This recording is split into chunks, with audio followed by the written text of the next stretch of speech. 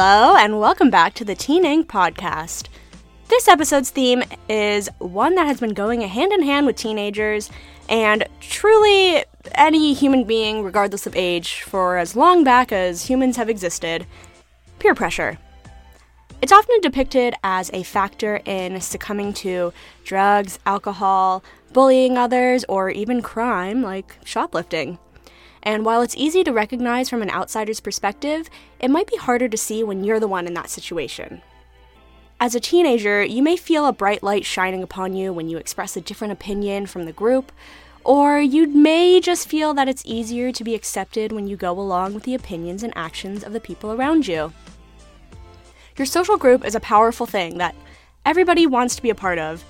We all want to feel accepted and valued and like we have true friends. These are the people who are supposed to have your back no matter what, so it can feel harrowing to potentially let them down. On top of that, we are all so easily influenced these days, me included. Every time I go on my phone, I see people my age wearing cool clothes, listening to cool music, watching cool TV, and of course having cool opinions about them all. But what are my real opinions on these things? Do I even have the ability to make my own opinions about the things that matter, separate from what I was taught in school, what I hear in the media, and what my friends and peers all think about these issues? The pressure to conform doesn't necessarily go away as soon as you leave your teen years and hit 20. It takes years, lifetimes even, to figure out who you are and where your morals and truths lie in relation to you. But keeping yourself in focus and following your gut is the key to navigating any sticky situation. Whether that situation is about hitting a vape pen for the first time or wearing low-rise jeans, only you know what's best for yourself in the grand scheme of things.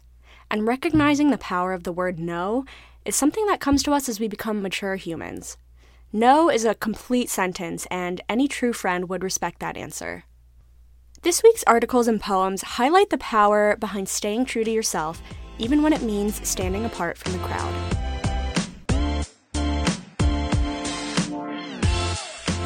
This first article is called Hollisters, and it is written by Alice Liu. But she is a student, can't you tell? She looks 13. But the woman at the cash register remained adamant. "I'm sorry, ma'am," she said, "but in order to take advantage of the discount, you need to show me your child's Chinese student ID. Ordinarily, that wouldn't be a problem, but having switched to an American school a month ago, I no longer have a Chinese student ID. I was at Hollister's with my mom. In my hands, I held a pair of tie-dye sweatshorts that looked similar to what I've seen Kendall Jenner wearing in an Instagram picture.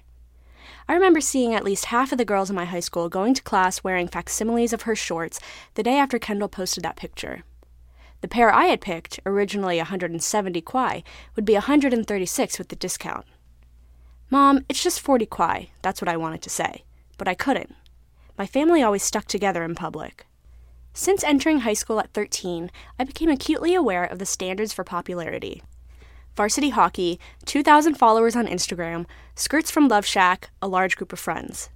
As absurd as these standards sound in retrospect, they remained unspoken rules among my friends. Every girl wanted to be Kendall Jenner. This is ridiculous. No other store has this requirement. "I'm sorry, ma'am, I don't have a say over our brand's policies. You would need to speak with our manager." If 30 is the beginning of finding yourself, 13 is the onset of copying everyone else. As a newly minted teenager, I felt that any deviation from the norm made me the center of everyone's attention. That mindset bred constant anxiety. I feared that embracing my own individuality would cause me to be excluded. At this moment, I felt like my mother and I were subjects of the entire store's scrutiny.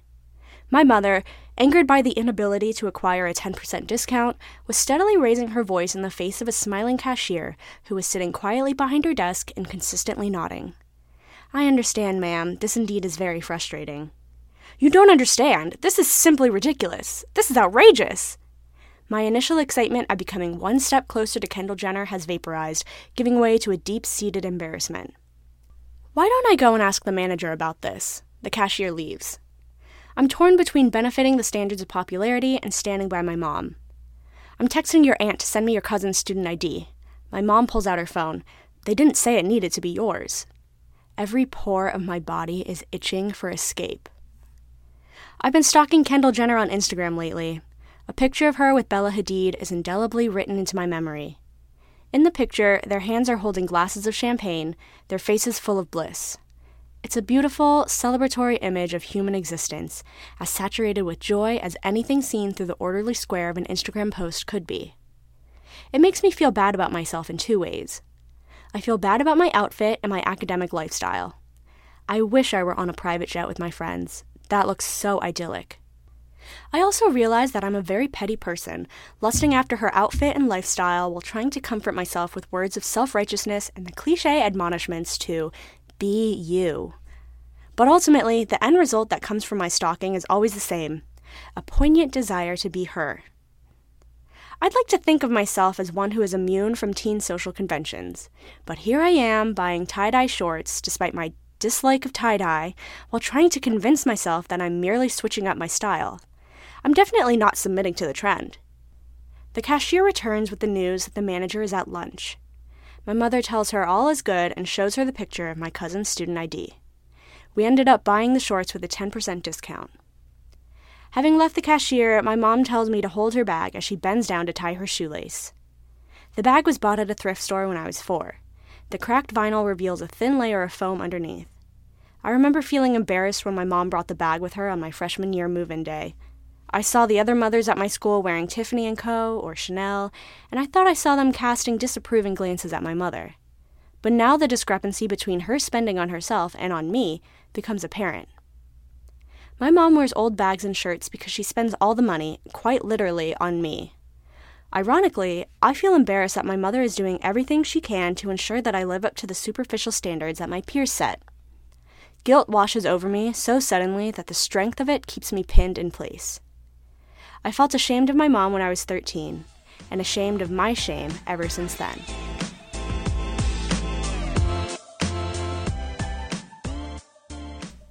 This next fiction piece was written by Jaron Roberts, and it's called Glitter.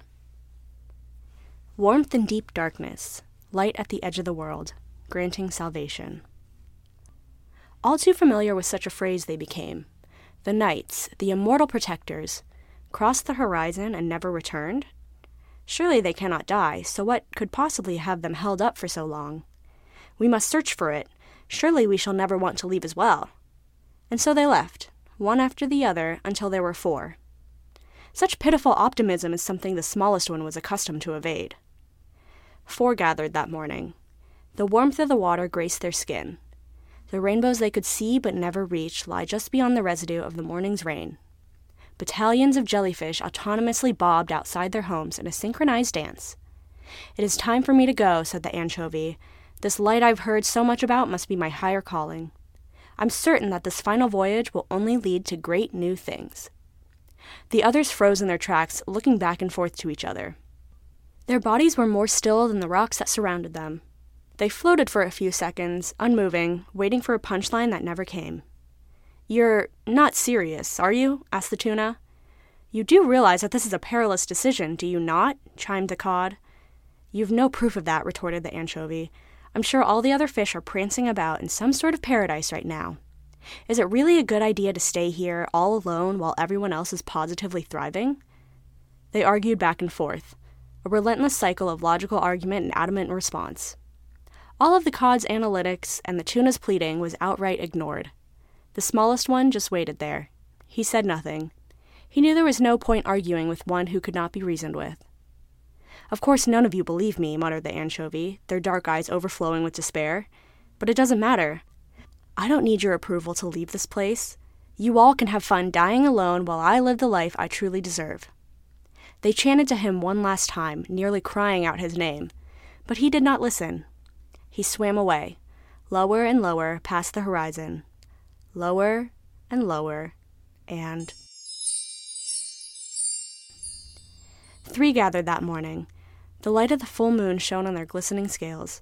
The sunset's palette suffocated the vast ocean with an aroma like fresh peaches before disappearing moments ago. The leaves drifting past the shore left subtle, brisk ripples on the surface of the water, ripples that died as abruptly as they arrived. "It is time for me to go," said the cod. "Everyone else has been gone for so long. There must be a reason why they haven't returned. I shall discover why that is. Please don't, mumbled the tuna. There are only 3 of us left. Countless friends have already gone. I don't think I can bear losing you too. Unfortunately, I just simply can't believe that. That almost an entire reef's worth of fish all just vanished like that? It's utterly illogical. Cod, I'm begging you to stay, pleaded the tuna. Don't go, please. Again, the smallest one waited there. He said nothing. He knew there was no point arguing with the one who already believed their logic was flawless. Not to worry. I swear on my life I shall return for you all. It's getting late. I must depart. And so he swam away, away from the reach of the tuna's bellow, lower and lower past the horizon, lower and lower, and... 2 gathered that morning. The chill of the water paralyzed their bodies. The murkiness of the ocean was their negligible defense against the feathered monsters who slept soundly just above their homes. The sea was noiseless and undisturbed, so much so that they thought they could hear their friends calling to them from beyond life itself. It is time for me to go, said the tuna. I don't think I can take it anymore. I have to find out what happened to our friends. Once again, the smallest one waited there. I don't care anymore, the tuna replied, trembling, their fragile body palpitating. I just want to see them once more. He said nothing. He knew there was no point arguing with one whose emotions completely blinded their reality. You stay here. Never leave. When it comes to life or death, the risk almost always outweighs the reward. And right now, that doesn't apply to me. And so the tuna swam away, far, far faster than the others, lower and lower past the horizon, lower and lower, and... 1 gathered that morning. He could not feel the water today. He could not feel the life that once emanated from the black and white monochrome coral. The moon hid from him underneath a blanket of fog. Even the sky had fled by now. He knew what would happen, but the seeds of doubt planted so long ago had flourished into a mighty oak. So he swam, lower and lower past the horizon, lower and lower, and he saw a light. Little fish, the light said, it's been too long. All those before him had rushed to the light, but he was silent. He just waited there. Little fish, you feel like an outsider, do you not? You're always falling behind, always out of place. No fish knows why you're here, especially not you. Still, he said nothing. The legend's mere existence had epiphanized him. For the first time, there was finally something of which he was uncertain, and that was whether he would live to swim another day. Blood-orange scales, empty, pitch-black eyes. Tell me, how did a freshwater goldfish end up at the deepest depths of the sea? The light had finally enslaved them all. The ones who swam just past the point of no return, the ones who cast out life preservers for their friends only to get dragged down themselves, every single one of them was captured, vanquished by the light of the anglerfish. Little fish, I have a promise to keep. You remember the hearsay. Warmth in deep darkness, light at the edge of the world, granting salvation. Come a tad closer. He swam closer, slowly but steadily. He knew what would happen. He knew there was no point. He knew there was no point running from a death unavoidable. Let me grant you your salvation. None gathered that morning.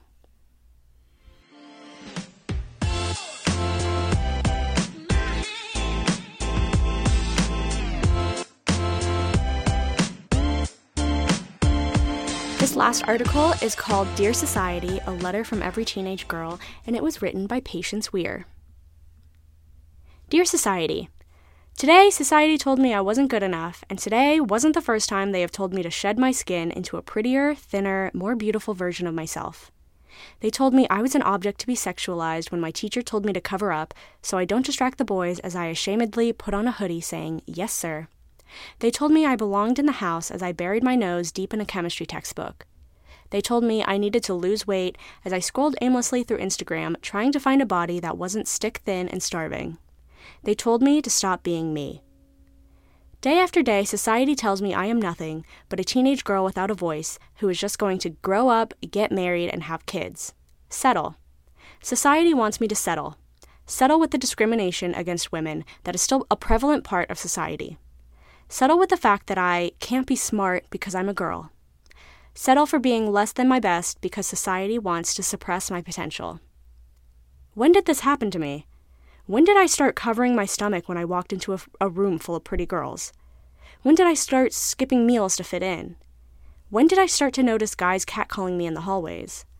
When did I start to feel scared walking alone? When did I start to equate my whole value with the number on the scale?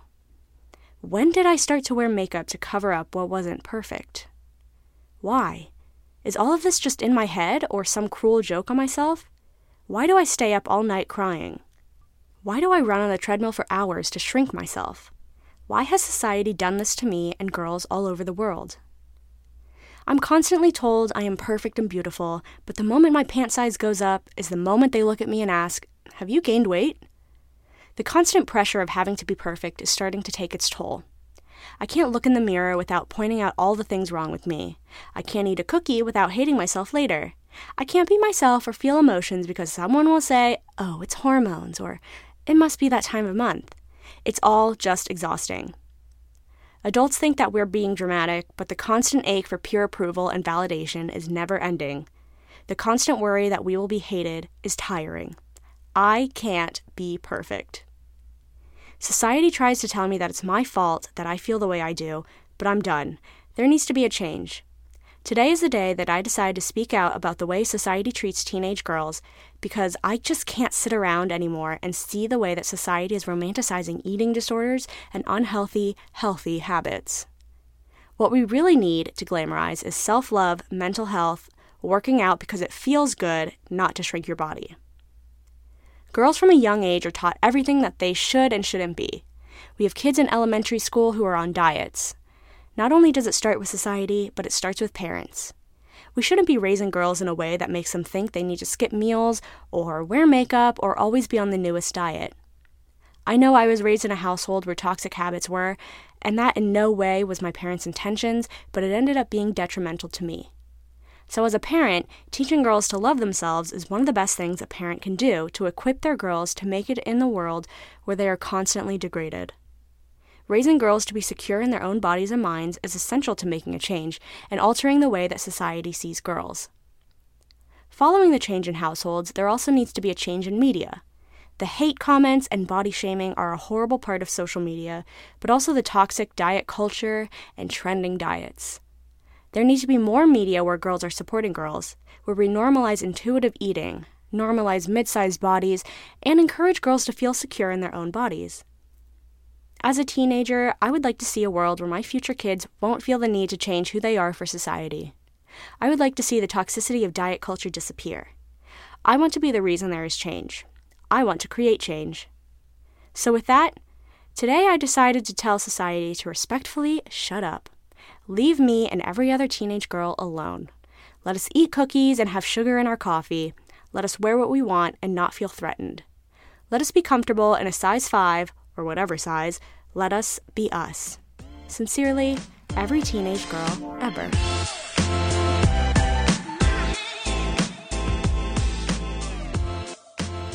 Lastly, we have a poem that was published in our August 2022 issue. It's called My Beautiful Individuality, and it was written by Noel Martin. When I found the way I liked to be, they said no and excluded me. They said I should conform. They said I should fit in. Be their way. They said what they liked, I should like. They said what they wore, I should wear. They said what they believed, I should believe. They said, they said, they said. They said so many things that just weren't true. But gradually, I felt them remaking me. These harsh opinions, these angry raw truths, these people, these words, this world, a noose. It wipes out my beautiful individuality until I silence, I shut down my voice. I shut down my joy, my me, my choice. But I have learned the harshest lesson of all. The world does not care if I conform. The world does not care because it remembers my beautiful individuality. It remembers the person that I used to be, the person it didn't want me to be, the person I always needed to be, the person it took away from me. In her author's comments, Noelle writes that This piece embodies many of my regrets. Too many people, especially teenagers and young adults, let the world define who we are supposed to be instead of accepting who we are. Often, it is too late when we realize that the person we used to be was the one we wanted to be all along. If anyone reads this, please don't let the world silence your beautiful individuality.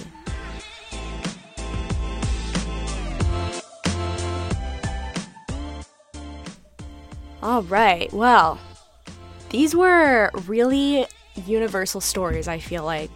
And I know a lot of you are going to roll your eyes because this is something my mom used to say to me, and I'm sure a lot of your parents have said to you.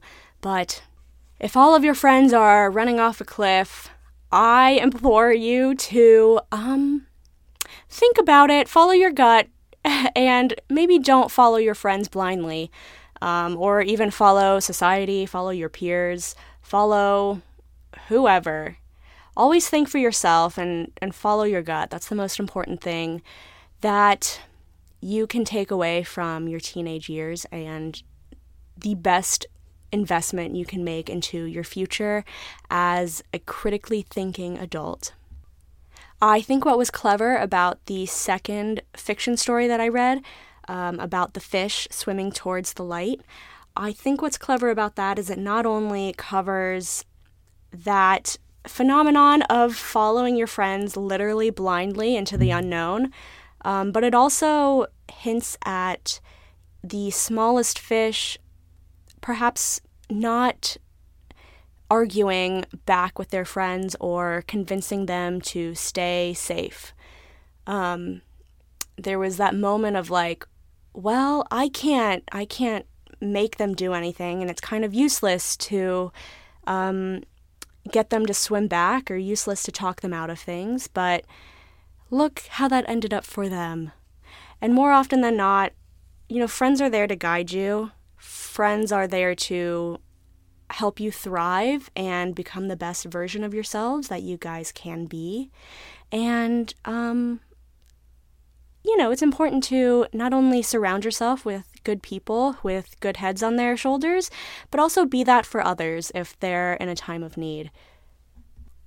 I did also want to applaud all of these authors for their ability to step back and recognize all of the external forces that are preying on their minds, their decision receptors, or whatever parts of their brains that are causing them to feel like they're not worth it, or that everybody else has got it so much better than they do. And that's really not the case. I mean, everybody's dealing with their own issues. Just because you're Kendall Jenner, for example, and you've got all the money in the world and you've got supermodel best friends, it doesn't mean that your life is necessarily perfect.